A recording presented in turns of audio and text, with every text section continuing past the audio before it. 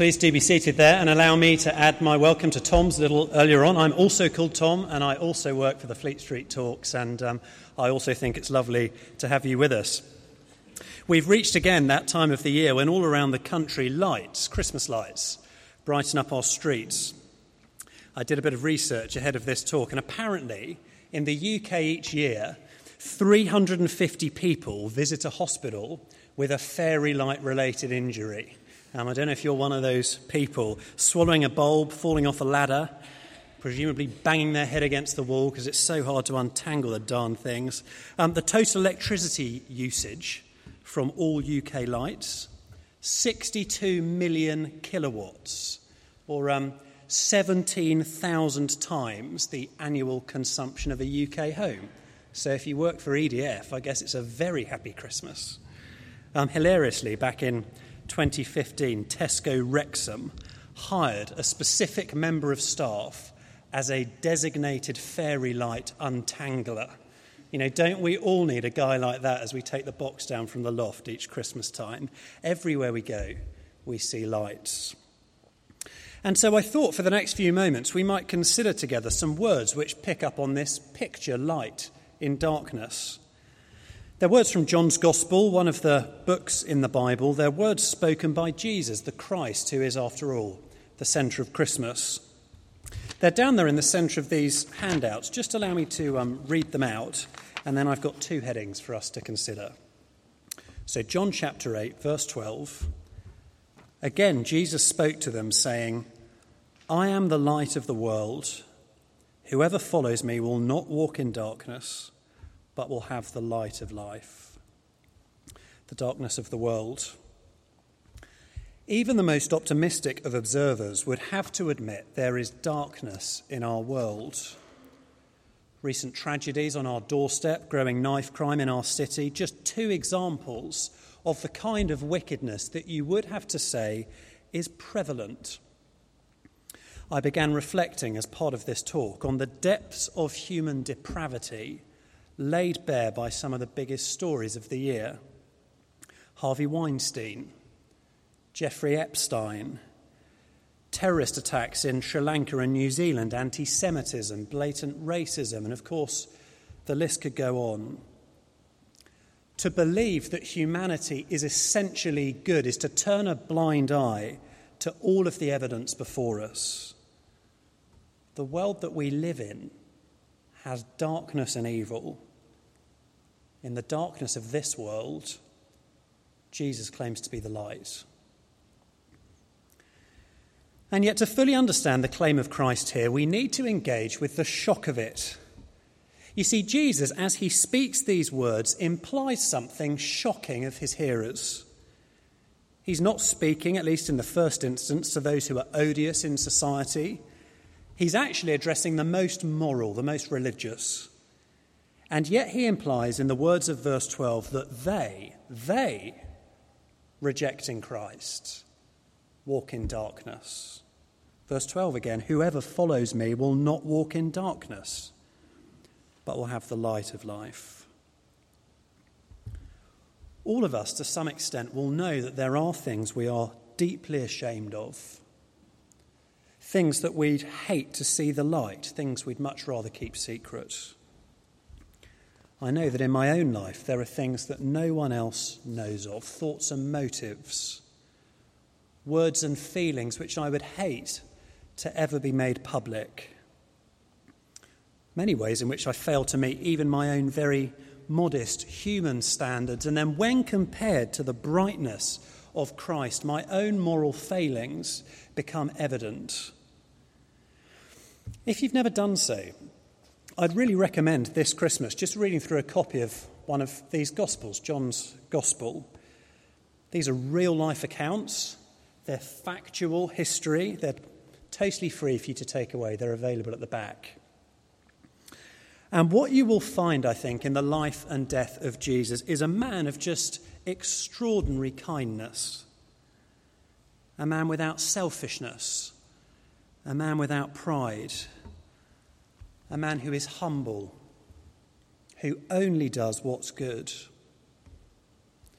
You know, notably in Jesus, you will also find a man who always listens to God's will for him.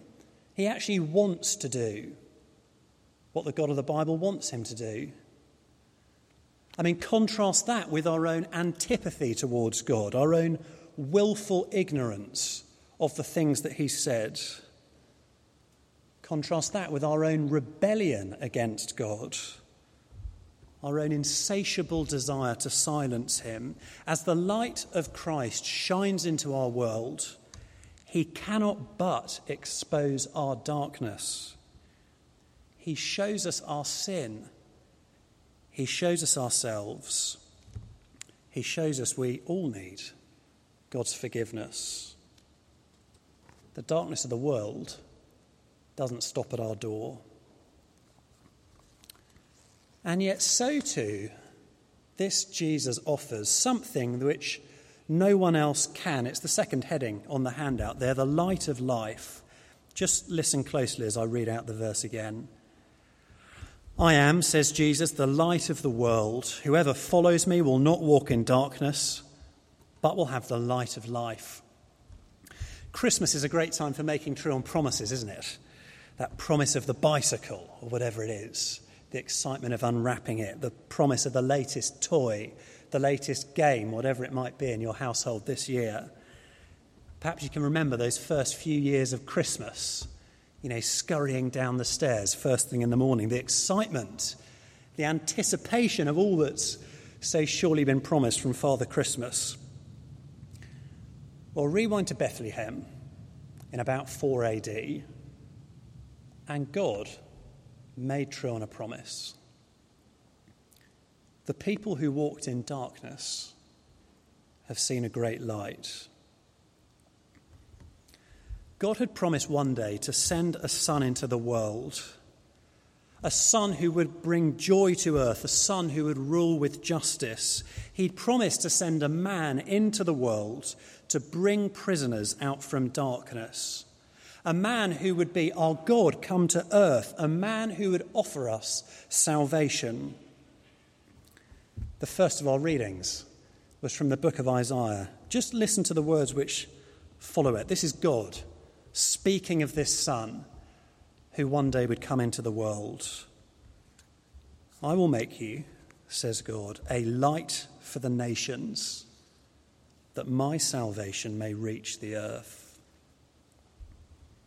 When Jesus claims to be the light of the world, he's claiming not simply to expose us. Perhaps you think of Jesus as a finger-wagging moralist, a pious, self-righteous dictator of a man.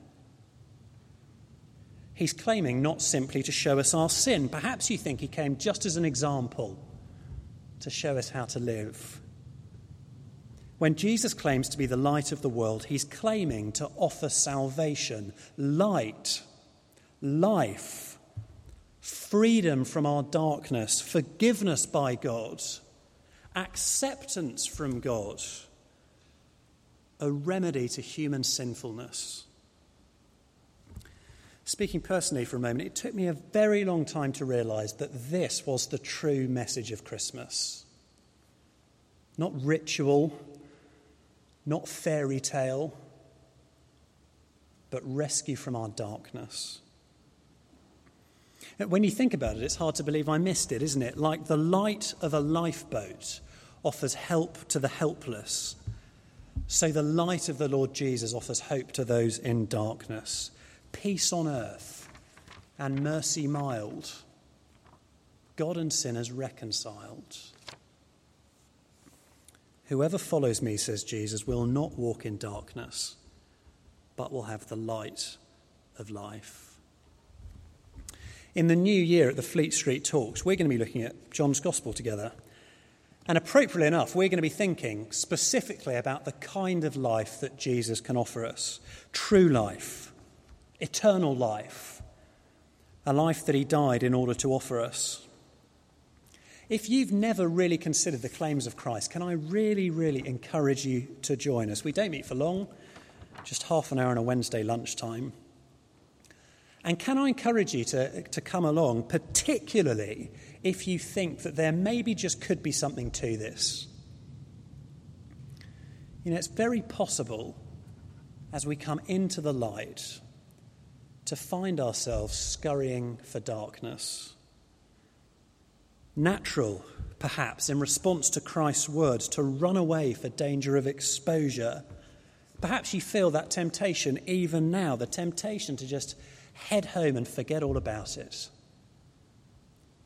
But Jesus is claiming to offer us life, forgiveness, salvation, a rescue. Why would you continue to live in the darkness? Why would you hide from the light? Following Christ means freedom and forgiveness. Following Christ means life. I am, says Jesus, the light of the world. May I wish you a very happy Christmas.